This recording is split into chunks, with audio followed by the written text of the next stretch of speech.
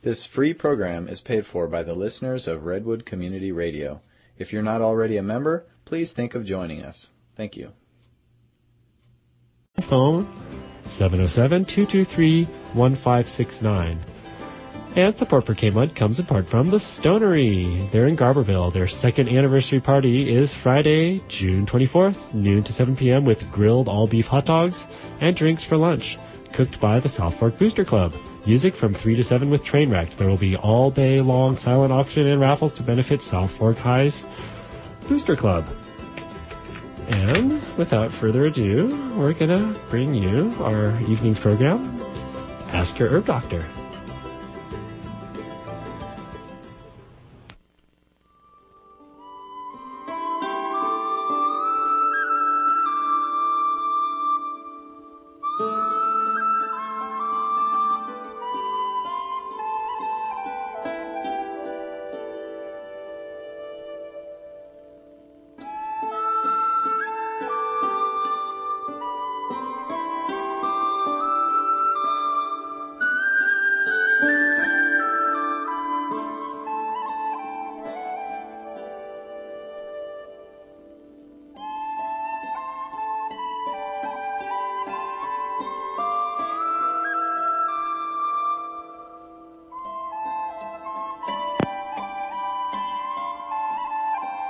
Everything we talk about with Dr.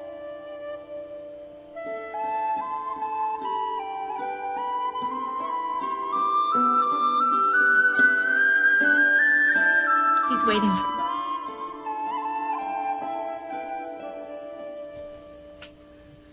Well, welcome to this month's Ask Your Herb Doctor. My name's Andrew Murray. My name's Sarah Johannesson Murray. For those of you who perhaps have never listened to our shows, which run every third Friday of the month from 7 till 8 p.m., we're both licensed medical herbalists who trained in England and graduated there with a degree in herbal medicine. We run a clinic in Garberville where we consult with clients about a wide range of conditions, and we manufacture all our own certified organic herb extracts, which are either grown on our CCOF certified herb farm or which are sourced from other USA Organic certified organic suppliers. So you're listening to Ask Your Herb Doctor, KMUD Garberville 91.1 FM, and from 7:30 until the end of the show at 8 o'clock, you're all invited to call in with any questions, either related or unrelated to this month's topic, a mixed topic of endotoxin, stress and depression, and how the body is affected physiologically. And we're very pleased to have Dr. Raymond Peat join us on the show this evening. And like I said, from 7:30, or in fact, if people want to call a little earlier than that, if they have pressing questions, please do phone up, and Dr. Peat's available with his collective wisdom to answer questions on many different subjects, maybe not just pertinent to this evening's discussion on endotoxin and stress. So Dr. Peat, thank you for joining us again this evening. Yeah, hi. As always, there's people I'm sure who've just tuned in now who've maybe never heard the show and never heard you. So would you be able to let people know your specific interests and your professional academic background?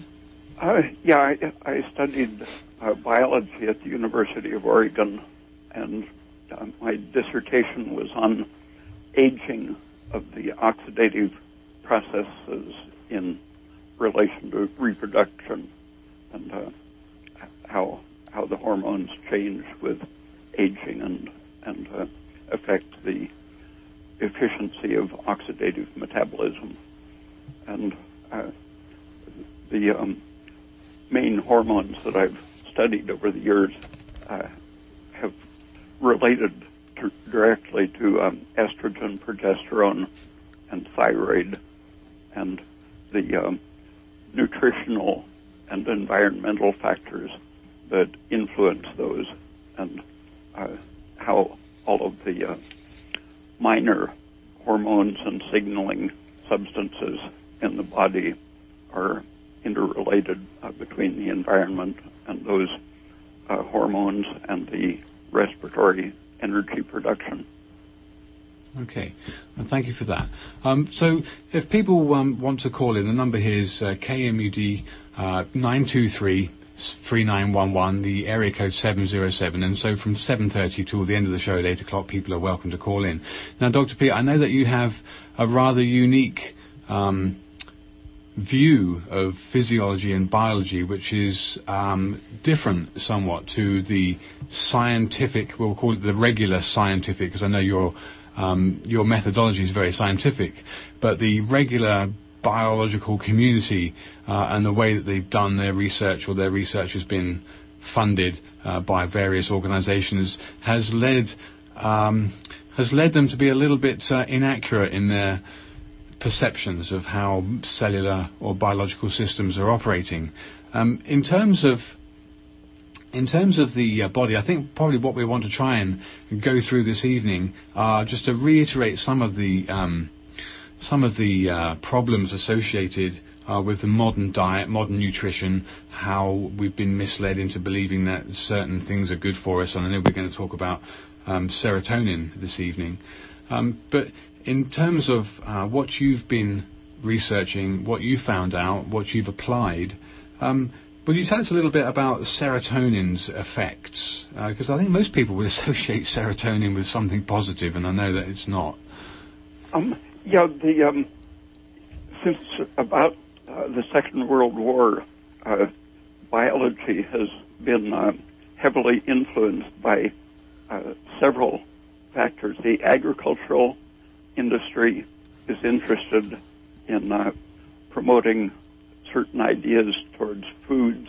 Mm-hmm. The pharmaceutical industry is promoting a very mechanical reductionist interpretation of health in general, based on the idea of receptors and genetic interaction with specific hormones and receptors and drugs. And then there's the government and military orientation that has its commitment to certain kinds of psychology and science, promoting, again, the reductionist, anti-holistic, anti-pattern-oriented kind of science.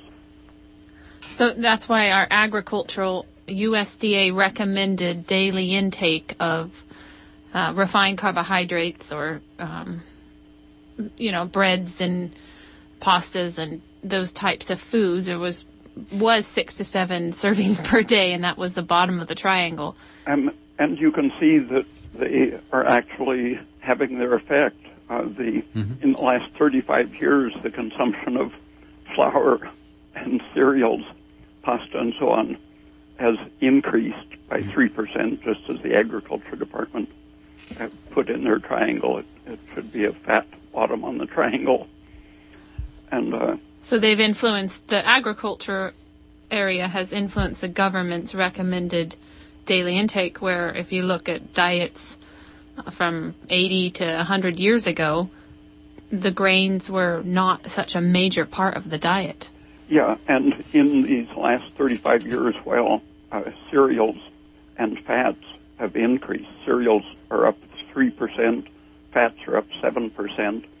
During that time, meat, eggs, and dairy have decreased 3%, and added sugar has even decreased 1% in these 35 years. And where many people think that nutrition research should be exploratory, looking for new ways that foods interact with the newly discovered biological possibilities, the financing is heavily towards industrial food products as nutrients, rather than exploring, for example, the thousands of fruits and vegetables that grow in the tropics. Right. Well, our country doesn't grow those, so therefore we shouldn't eat them and shouldn't eat them. Yeah, that happened with the coconut oil industry, which was used widely in products, Oreo cookies and fried foods and so on, from about the 1850s on, when the soy oil got tired of competition. They put out tremendous propaganda starting 20 years ago saying that the tropical oils were poisonous. And what they did was increase the consumption of their unsaturated fats. And now heart disease and high cholesterol and... Yeah, and obesity related to high blood pressure, cancer, and dementia. And diabetes have all been on the increase. Yeah, and these are known to be increased by unsaturated fats and cereals and starches, exactly the things the government has promoted. Well, hopefully a lot of our listeners don't listen to what the government promotes around here anyways. I think they don't. Okay, well, getting back to serotonin, Dr. P. Like I said, I think most people think mistakenly that serotonin's good for you, and they said people have constantly in the past asked us about serotonin, and that it'd be good for sleep and good for this and good for that. And what's the truth behind serotonin, so people can realize what they've been doing or what they need to stop? Well, an example of how confused the promotion has been is that one of the major antidepressants that's called a selective serotonin reuptake inhibitor that supposedly acts by increasing serotonin, they knew that it was a good, effective treatment for vicious dogs. And they said that that's because it increases their serotonin. But people studying the dogs after a month of treatment with this SSRI found that, in fact, they were less vicious, and their serotonin had gone down significantly. So it didn't increase their serotonin, it actually decreased their serotonin. Yeah, I think the antidepressants that work are actually, in the long run, shifting the balance away from serotonin. But it doesn't matter now because the perception is out that serotonin is the good guy, and you take these antidepressants and it increases the good guy and you feel better. Yeah, where there, over the last 40 years, there have been many papers published showing that starting back with the LSD research, they saw that LSD counteracted the effects of serotonin on smooth muscle, and then finally they showed an antagonistic effect where it inhibits the serotonin nerves in the brain.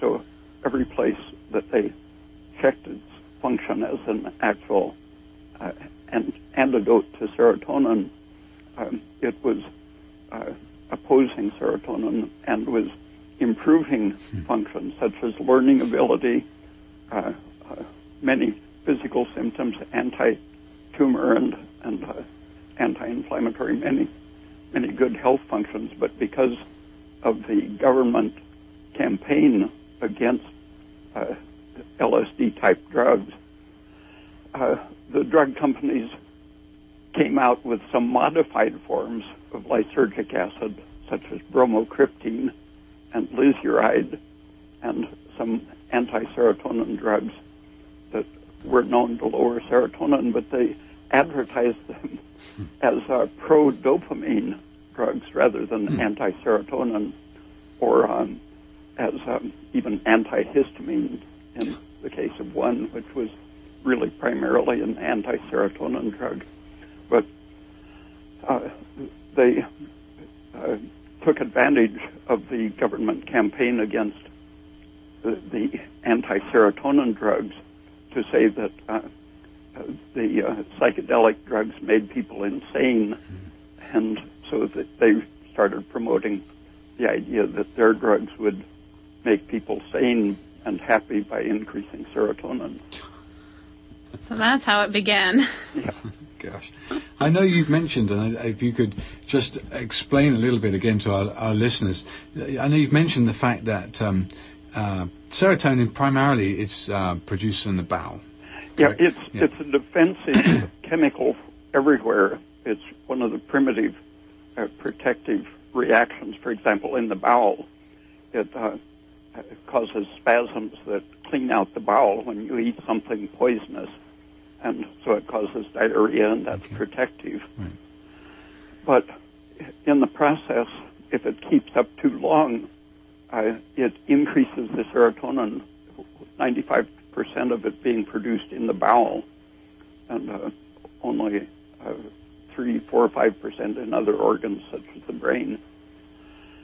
If the irritation of the bowel keeps up very long, the circulation in the bloodstream becomes a problem systemically, and it will cause vascular spasms, vascular leakiness, inflammation.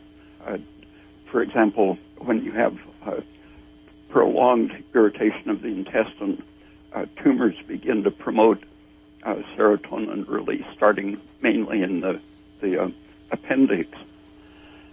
Lower part of the bowel is where it's most likely to be overproduced. And that systemic effect hits the right side of the heart primarily. And then the reason it is worse for the right side of the heart is that the lungs have the enzymes that destroy serotonin. So the platelets pick it up from the intestine in the bloodstream and carry it to the lungs, where if they're working, they can pretty much destroy all of the serotonin arriving in the lungs. Okay. But the right side not? If the lungs fail to detoxify it, then the whole body can be affected, but the right side is where it goes first, and it is pumped from the right side into the lungs. So the right side gets it in its crude form, and then the rest of the body, if your lungs are efficient, the rest of the body has a much lower level.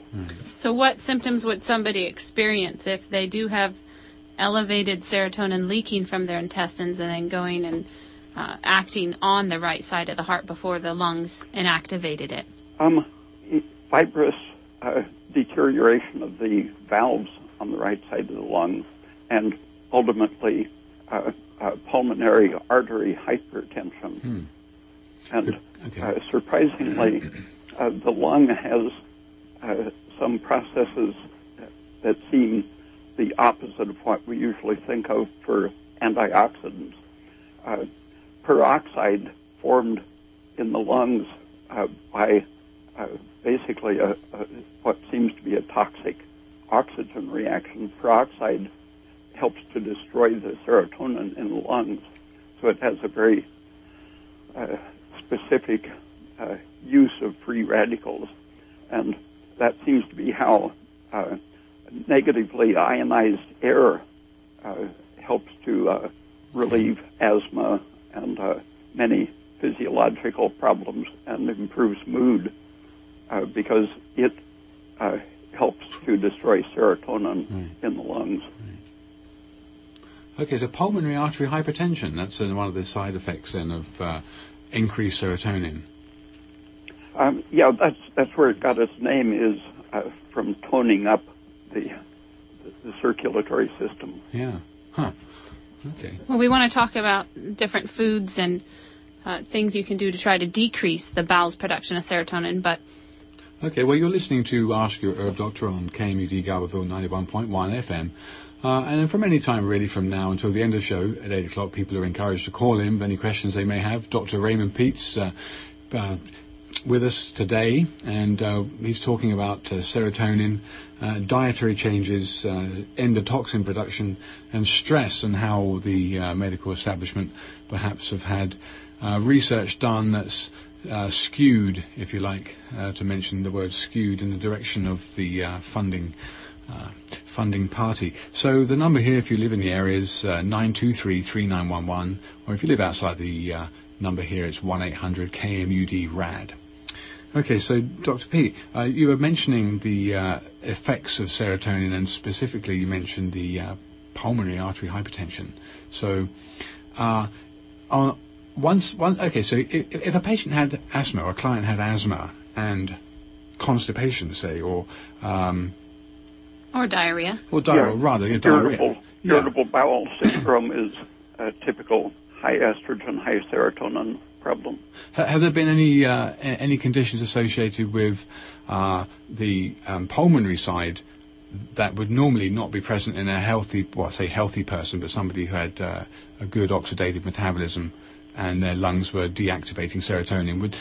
Are there any pulmonary changes that might happen in patients? Yeah, the best established are the asthma symptoms and the pulmonary artery hypertension, but I think probably the emphysema category, where you get thickening of the diffusion pathway between the membrane cells on the surface between the lung sacs and the capillaries. Lactic acid and serotonin are closely connected. One increases the other.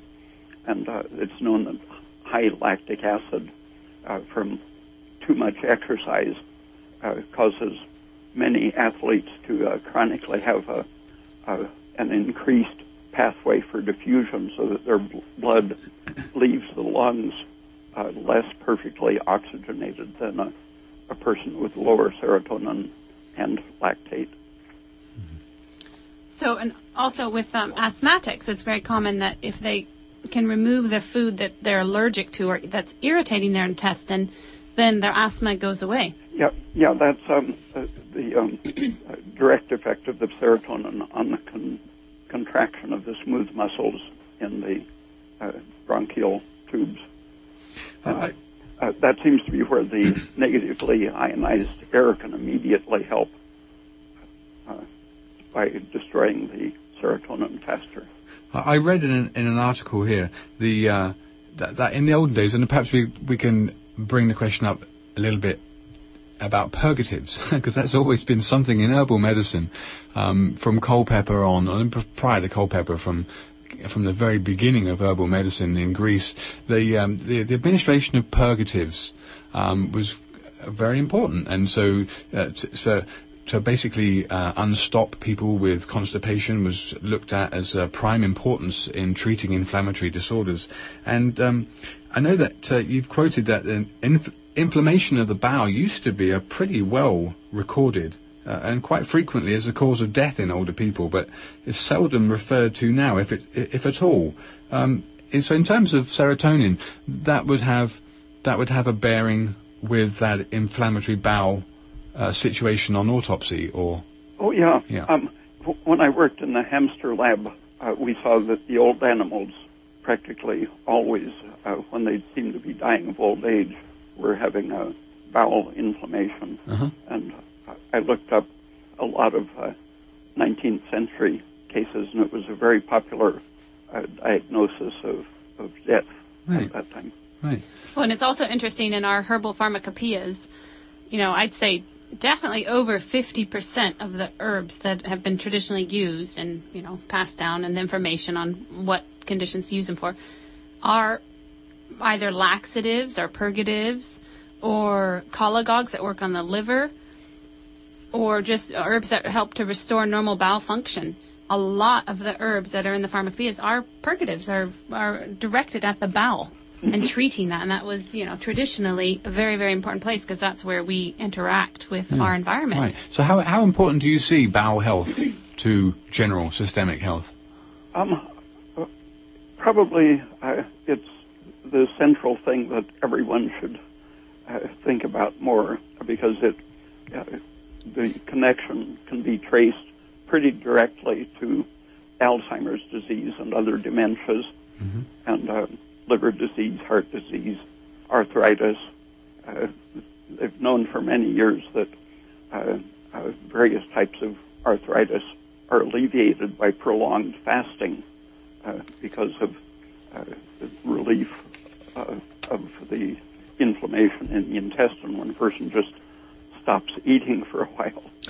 But the laxatives and purgatives are really the more practical, ongoing way to prevent that chronic inflammation. Starches and indigestible fibers have been tested on various animals, from horses to rats, and practically all of the fibers that are used as food additives, carrageenan and guar gum, various other gums, oat bran, and even some of the semi-synthetic things, Metamucil, agar and psyllium, all have been identified as carcinogens for the intestine and possibly other organs. And getting those out quickly before they support bacterial growth. And ferment. Yeah. The fermented bacteria are known to increase the serotonin and lactic acid production. And the endotoxin that and we mentioned. There's a back and forth increase of endotoxin by the serotonin and vice versa. And just for our listeners, endotoxin is something that bacteria produce in response to digesting these indigestible fermentable starches. Yeah, and all of these, both serotonin and endotoxin, increase other factors such as carbon monoxide, surprisingly. That's another of our short-term primitive defensive systems is the oxidation of the heme molecule, and that releases carbon monoxide that is protective in some ways in the short term, but in the long range it's known to be closely associated with Alzheimer's disease, cancer, brain injury, many kinds of tissue injury, and it activates the conversion of polyunsaturated fats to the inflammatory prostaglandins, and all of these tend to release more of the free fatty acids, so it becomes a vicious circle of starch, serotonin, endotoxin, and so on. Right. What would you have to say about the, people talk about dietary fiber. What's your take on dietary fiber and what is important? The two that I have run across in the literature and experimentation are raw carrots and cooked bamboo shoots. Okay. And these don't support bad bacteria, because it's all about bad bacteria. Yeah, they are antiseptic or antibiotic in themselves. Right. You can store them for a surprisingly long time, where other vegetables tend to rot if you store them in a wet condition. But carrots are used to living in moist soil, and so they can kill the fungus and bacteria. And just as a side note, with hand towels, in the kitchen that you dry your hands on, they make these bamboo fiber towels. And everybody knows, like, if you have a cotton towel, after one day of it getting used pretty much all day long, it doesn't smell too nice by the next day. Because I guess it's because it's supporting bacterial growth. But the bamboo towels, it's amazing. They don't tend to smell as bad the next day. I don't think all of the chemicals have been identified. It's partly that their cellulose is very resistant to bacterial breakdown in itself, but it doesn't have things like pectin, which pectin does support some of the bad bacterial growth and fermentation, and the so-called soluble fibers in beans and other legumes support bacterial and toxin production. Well, why do you think it is that the whole industry, both the medical industry and the agricultural industry, has been so keen to push dietary fiber down the necks of people in terms of all those dietary fibers that we talk about, that we're telling people that really they should be avoiding? When traditionally we ate a very low fiber diet from grains. We would have eaten our fruits and vegetables, but the fibers like the acacia and guar gum and these things are very convenient for food processing. Carrageenan is now very widely used. They can increase the weight of meat by as much as 30% by injecting this water-retaining gum. And it's used instead of cream for making ice cream, so that it has a very long shelf life, where if you used good cream or coconut oil, you could get a very fine texture that would last a long time. But it's just a matter of the cheapness of carrageenan and these other gums. So just to cover some of the other starches, traditionally we would have eaten potatoes, and South America ate a lot of masa, which has been partially digested. So what can we do, Dr. Peat, with the grains, or if thinking about how tradition has eaten starches and coped with it? Dennis Burkitt, who sort of started the fiber fad about 30 years ago, when he discovered that Africans didn't have a very high incidence of bowel and liver cancer, and that they tended to have 3 bowel movements per day, where Americans are more likely to have 1 or fewer. And he said that he thought fiber prevented the retention of the carcinogenic toxins. But he was talking primarily about potatoes, and when he came to the U.S. and saw that people were interpreting it as oat fiber, oat bran, and various other grain fibers, a few people outside the U.S. did research showing that, in fact, those increase cancer incidence. So if someone were to eat, root vegetables and boil them very, very well, this helps to break down the starch so it doesn't provide very much food for the bacteria, and saturated fats such as coconut oil and butter put on the starches helps to inhibit the growth of the bacteria. So mashed potatoes with lots of coconut oil and some butter for flavor, or if you need to gain weight, lots of butter. Yeah, and it happens that phosphate, which you get in the grains, this might really be a part of why the fiber is carcinogenic from grains, because seeds and grains and nuts are so rich in phosphorus, and phosphate stimulates the breakdown of these soluble or indigestible fibers by bacteria, and calcium blocks that phospholysis of the fibers by bacteria, and so a high calcium, low phosphate diet goes with saturated fats in suppressing the toxic effects of the starches.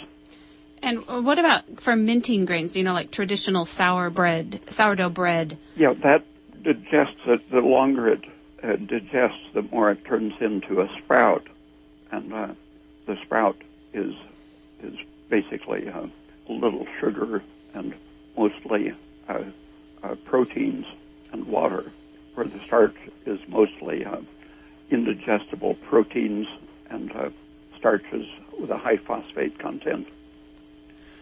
While we're talking about phosphorus and calcium, I was looking on the web today, doing a little bit of preparation for today, and I couldn't believe an article written by not a research professor. They were a medical doctor, but they were specializing in a certain area, and they seemed to have an air of credibility about them. But they were really putting down the need for calcium and also reducing the need or the international units for vitamin D. I think they were only quoting about 400 IU or 400 to 600 IU for vitamin D, when I know we've heard and you've mentioned 2,000 to 4,000 to 6,000 IUs of vitamin D. And the calcium intake, they were trying to say that actually more is not better, when I think most people's intake of calcium is fairly low, given the traditional sources. And I know that you would defend the increase in dietary calcium as being very pro or anti-inflammatory, being very quelling. Yeah, I was thinking about the diet traditionally of the Maasai and related tribes in the high altitudes of Africa, and they, at least for half the year when the cows are producing milk, often drink 5 to 10 liters of milk a day. It isn't exceptional. And so they're getting 5,000 milligrams of calcium and more very often. And they don't suffer from the usual degenerative diseases. I think this doctor, sorry to interrupt you, I think this doctor was talking about, the problems of calcification, it's higher, when you have a high calcium diet, the chances of getting calcified, arteries, etc. Well, that's something way back in 1940s and 50s. Adele Davis reviewed it in her books that doctors consistently get it wrong. They think mechanically that if you eat more calcium, you're going to calcify your kidneys and arteries. And it's been known very consistently for 60 years roughly that when you're low in calcium and or vitamin D or vitamin K, your parathyroid hormone increases. Okay. And it helps to increase it from any food calcium that's in your intestine, but when that isn't adequate, the parathyroid hormone, it's increased by high phosphate, but it takes calcium out of the bones to balance the phosphate and puts it into the arteries and kidneys. And so the surest way to guarantee calcification of your brain and heart and arteries and kidneys is to have a high phosphate, low calcium, low vitamin K and vitamin D diet. Perhaps that study was funded by the producers of Fosamax or those other drugs because they know that if people aren't getting their calcium and vitamin D at adequate levels, that they will have more bone disease and heart disease. And some of the biggest, we have a caller on the line, but very quickly, some of the biggest source of dietary phosphorus is legumes, isn't it? Beans and peas? Yeah. Yeah. Okay, so we have a caller on the line, so you're on the air? Hi, yes, and for just that reason, I've always just chosen to intake in moderation because what kills you one week is the fountain of youth the next week, it seems, from these studies. So it seems that having a little bit of everything and not too much of anything is probably the best answer. And as far as food pyramids, I've never eaten one. The closest thing to that maybe is a tortilla chip with that shape, but I always chewed it up first because that shape's hard to swallow. My questions are about serotonin. I always learn a lot from you, Dr. Peat, and I was always under the impression that serotonin was mainly a brain chemical. But since you mentioned its effect on the digestive system, I'm wondering what the counteraction or interaction of melatonin would be in comparison to serotonin. And also, is alcohol considered an endotoxin? And what foods may actually cause alcohol to be created within the gut? I've heard that people can actually get somewhat intoxicated from alcohol by eating certain foods which ferment within the gut. Especially good to know since there's a DUI checkpoint in Humboldt County somewhere this weekend. And I'll take your response off the air. Thanks for the program. Okay, thank you for your call. Okay, so what part of the questions we want to go for?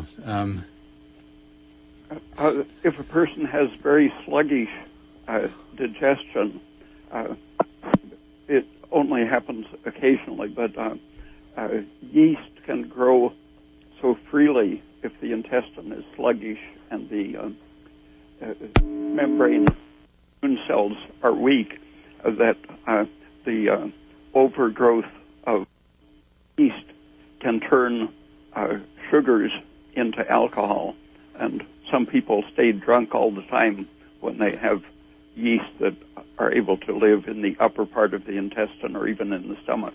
So then would those people, if they drank alcohol, would they feel even more drunk more quickly? Yeah. Because they already have a baseline level? Sorry. Yeah, and that tends to increase the carbon monoxide.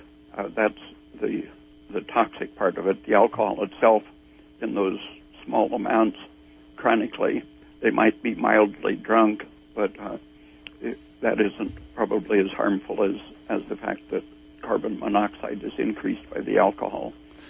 That's one of the problems with drinking any sort of alcohol chronically. It tends to push up carbon monoxide production.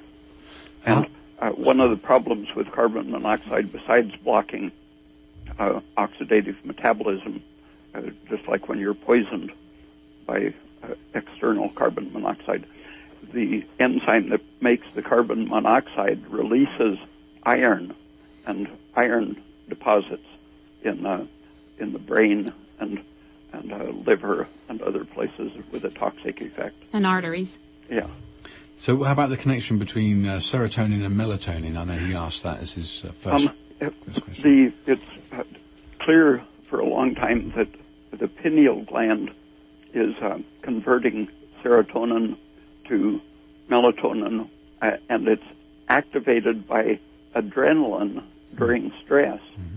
And so it's generally seen to have this reaction to adrenaline, and it has opposite effects from serotonin. So I think of it, even in the brain, as a detoxifying system against serotonin. And people studying rheumatoid arthritis and heart disease see the same, and I think breast cancer was another area where you see the enzyme that is able to convert serotonin into melatonin. So it's probably defensive against these inflammatory, carcinogenic and degenerative effects of serotonin. Yeah. Would you consider that it would be useful to supplement with melatonin? I think it has its anti-inflammatory effects, but I think it's much better to work at the other end. Especially making it unnecessary by reducing your tryptophan intake, for example, and reducing the starches and inflammation-producing things.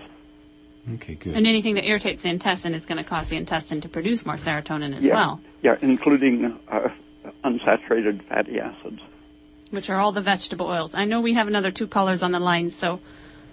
Actually, one of them was me. Okay. I was going to ask, when you get your stomach all in knots from either love or fear or stress or whatever, is there serotonin being released, or what's the biochemical basis of that, if you knew? In what? When you, our Emotions. Programmer here said that when you're in love or you're really stressed and your stomach gets tied in knots, is serotonin involved in tying your stomach in knots, or is it adrenaline? Or under some conditions, it's the thing that causes stress ulcers. The main thing, I think, that causes stress ulcers, like the immobilized rats experimentally will quickly get intestinal bleeding and stomach ulcers. And if they're allowed to defend themselves in some way, even though they're still restrained, they can block that stress reaction and lower the serotonin. And the way they were able to defend themselves was biting on a stick. Yeah. Quite interesting experiment, because it's a very good illustration of that ability to defend yourself. Yeah, I think of that as analogous to the 2 types of muscle exercise. The concentric so-called exercise, where you're basically walking uphill and shortening the muscles under force, and eccentric, where your muscles are stretching against the attempt to contract them, like walking downhill that makes your muscles sore. And I think of the ability to bite the stick as the same as doing concentric exercise. Yeah. They've shown that old people with very damaged mitochondria in their muscles, 2 or 3 weeks of doing concentric exercises, only shortening the muscles under resistance, that they can repair or create new functional mitochondria in their muscles. Wow. And I think that same sort of thing happens in the nervous system when you can do something protective or constructive. Now, I wonder, just on a side note, would that the anabolic exercise of perhaps curling dumbbells? I mean, that would be a concentric. Yeah, mostly. Yeah. So other weightlifting exercises that when you're stationary. Yeah, the machines they have machines that will let you put force while shortening your muscles, and then let you relax as the arm or leg goes back into position. Yeah, because these don't destroy the muscle fibers so much as the eccentric. Okay, I think there's 2 more callers on the line, so let's take the next caller. Oh, hello, is that me? Yes, Sean, yeah. Hello? Hello? Hi, is that me? Yes, you're on the air. Okay, I was driving, so I couldn't call when you were talking about wheat and people, having so much refined grains and so on. I'm an old guy, and I was on the farm in the 30s and 40s. And the wheats that were grown then, well, the wheat that's grown now by big agribusiness since World War II, particularly in the 70s, 80s, and 90s, has almost 90% more gluten, which is a lectin. Lectin, I don't know how to say it. And that's one of the problems because you go to the restaurants and stores and they got gluten-free this and gluten-free that, like bread and all. But the reason is, back in Grandpa's day, we didn't have so much problem with gluten because the grains, they've been breeding to have more gluten in the grains. At one point, I worked for General Mills in Minneapolis, and I learned a lot about it from that point of view. It makes the breads and the pizza dough and all that stick together better. But I think the doctor knows what I mean when I'm talking about the lectins or lectins, which are a plant protein which protect the plant, the seed of the plant. They're a sticky protein. They make up part of the plant's natural immune system. But when you have a high amount of these lectins, and they're in a lot of the foods, not just wheat, but all sorts of stuff, beans, dairy, eggs. And when you eat these lectin-containing foods, your body can't digest or eliminate those proteins. But you see, in the plant world, they protect these lectins to protect the plant from harm. For instance, the pumpkin seed is surrounded by this sticky protein, these lectins, and they fight off enemy invaders, mold, parasites, and so on. But when they get in your body, they don't know they're in your body, and they travel through your digestive tract, get into your bloodstream, and they're looking for a fight. Because by nature, they're designed to attach themselves to sugar molecules. That's plants defensive. They were former plant protectors, and now they're in your body, and they're raising a lot of problems. Because you got sugar molecules that are healthy in your cells and your digestive tract and everything, and they're attacking that. And that's why there's so much problem with people having digestive problems, and they're allergic to the modern agribusiness wheat. And the plants are forced by agricultural chemicals. And well, there's that too, and stuff, unless you can get some organic grains. But anyway, there is a way. I'm taking something which contains sacrificial sugars, which are decoys that attach to the lectins, and so your cellular sugars are protected. And that's working out for me. I just came onto that this last year, and I'm not having the inflammation and problems in my digestive system that I used to have. I wondered if the doc could address that a little more articulately than I can. There are a lot of defensive chemicals, many different kinds. For example, bananas are extremely allergenic, probably because of their intensive production in poor soils that they're overproducing according to the plant's own preference. And so the plant produces more defensive chemicals. And even the polyunsaturated fats in seeds are known to have a specific effect against digestive enzymes and add to the absorption of the lectins and more specific immune disrupting chemicals. But ordinary sugars, sucrose, for example, has a tremendously protective effect in resisting all of these inflammation-producing factors, from polyunsaturated fats to the allergens and gluten-type chemicals.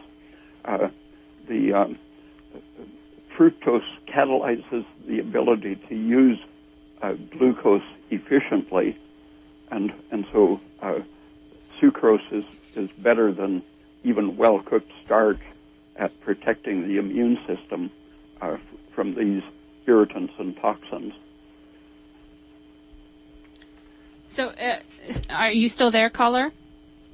No, okay. I don't think so, no. So I hope that answered his question. I think he's taking a supplement of some type of sugar that is helping. Sacrificial sugar, didn't he? So. Yeah, that's helping to block the lectin. So I guess that explains that.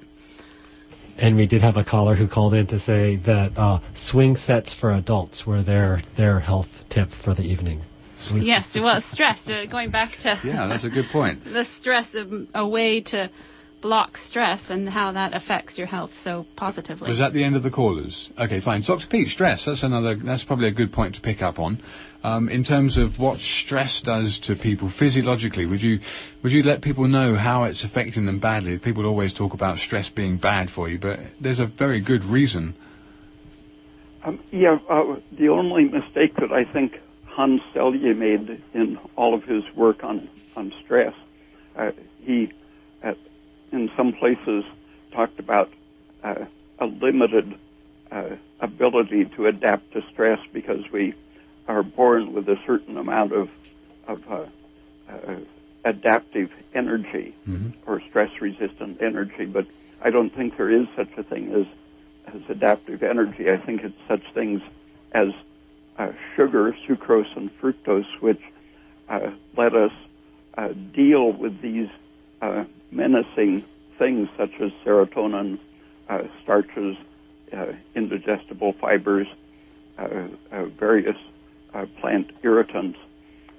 The sugars are directly oxidized to energy and inhibit the interfering substances such as oxidizing unsaturated fats. And I think what the equivalent of a lack of adaptive energy that Selye proposed, I think what it is that we have such a bad environment to adapt to that we get worse as we adapt to bad things such as polyunsaturated fats and chronic excess of serotonin defending us against those chronic irritants. So I think these immediate adaptive substances that in the short range protect us when we have to keep adapting with these short range measures that, for example, serotonin increases collagen production, leads progressively to fibrosis of blood vessels, liver, kidneys, even the brain develops collagen under excessive stress and serotonin. And so the too much adaptation to a bad environment, I think, is what causes aging and degeneration rather than the lack of this hypothetical adaptive energy. Right. So the immediate response of serotonin to give somebody when they're stressed, either constipation or diarrhea, well, that's one way of short-term possibly helping if it's helping clean out the bowel with diarrhea. But in the long range, a constant exposure to the stress is what causes all these degenerative diseases you just mentioned. Yeah, and a high calcium diet and plenty of sugar and reducing those things that support bacterial growth will keep your thyroid working and keep your carbon dioxide up. Carbon dioxide keeps the serotonin bound and out of trouble. And so when you're stressed and make lactic acid, that displaces the carbon dioxide and activates the release of serotonin. And when you're stressed, you hyperventilate more easily, and then you blow off more CO2, so you even have less protection. Okay, I know. I don't mean to cut you short, Dr. Peat. I know there's one more caller who wants to get his question in, and I know we've got 5.5 minutes here before we're off the air, and I want to make sure that I get enough time to let people know where they can find out more information about you. So let's take the next caller, and let's try to keep this down to about 3.5 minutes or 4 minutes at the most. You're on the air? Hello. Yeah, my first depression hit in 1964, and they didn't know anything about depression back then. They put me on Elavil, which didn't do a thing. And then we tried megavitamin therapy, and that did nothing either. And this happened 6 months after I took some very potent Sandoz LSD. And a lot of it was just the shock of realizing that everything in my life was false. And subsequently, I went through a divorce and terminated my employment, split up with my family, a lot of trauma. And if people haven't experienced a major depression, they just can't understand. Like, I'm balanced now. I'm taking venlafaxine. And that presents problems because I have prostatitis, and that irritates the prostate. So I'm also taking, I think it's an alpha blocker that helps deal with that. I'm going to try to make it fast. The biggest problem in dealing with depression is the whole stigma of it. It's like, I've noticed not very many people have called up and expressed what they're going through with depression, and it's got to change because it is just rampant. It's a lot of it's stress-induced. I know that mine used to be called chemical depression, and now it's called reactive depression. And all the chemicals you're talking about, I deal with those. One of the things I really wanted to throw out there was early childhood trauma. And one of the things I went through was I took these, they're called gas treatments. You probably haven't heard of them. And they need to be brought back again. And what you do, you'll get the value of it. But it starts off breathing some nitrous oxide, enough to put you into a bit of a hypnotic state. And I don't think the doctor realized the full implications of what was going on, but then they'd switch it to a mixture of oxygen and carbon dioxide.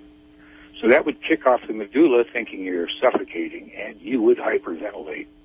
You would not only hyperventilate a lot of carbon dioxide, but a lot of oxygen. And I got to tell you, it would take you out there. I mean, it was a real trip, a trip to hell for me. You need to bring your question to a very close point, because we need to... Okay. Yeah, well, balance is everything, and I think that a lot of that comes through sharing. And I've been in therapy for years, and I'm very happy with myself. So I'm just going to hang up and listen to what, I've had a heart attack. That figures right into it. Yeah. And, okay, we're going to have to leave it there, I'm afraid, because we just don't have enough time. It's 7:57. We've got a couple of minutes to hear from Dr. Peat, and also to give out his information. So, Dr. Peat, thank you again very much for joining us this evening. I don't think we've even got time to ask you for your views on that last caller. I'm afraid that was probably a little bit too broad a subject to wrap up in a couple of minutes. But for those people that have been listening to Dr. Peat this evening, he can be found at www.raypeat.com. On his website, there's a lot of research information and articles. And that's spelled RAYPEAT. .com. .com. Okay, and you can also contact us during business hours, Monday through Friday, at 1888 WBM Herb. We can be reached, and obviously can consult via Dr. Peat.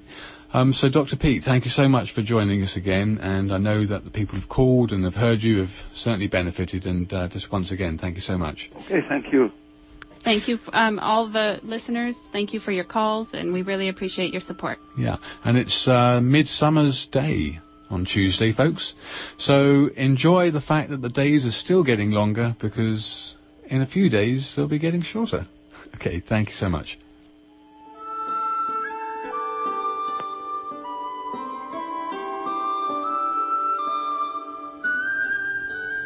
And support for KMUD comes in part from the Stonery in Garberville. Their second anniversary party is Friday, June 24th from noon till 7 p.m. with grilled all-beef hot dogs and drinks for lunch, cooked by the South Fork Booster Club. Music from 3 to 7 with Trainwrecked. There will be an all-day-long silent auction and raffles to benefit the South Fork High School's Booster Club. And support for KMUD comes in part from Golden Dragon Medicinal Syrup, an anti-inflammatory, antifungal, antibacterial, antioxidant medicine made without heat or ice. Golden Dragon Medicinal Syrup is organic, edible, topical. Please remember that this program is supported by the listener members of Redwood Community Radio. If you like what you hear, please consider becoming a member of KMUD or renewing if you've already joined. A regular yearly membership is $50, but we accept any amount. Help us keep free speech alive.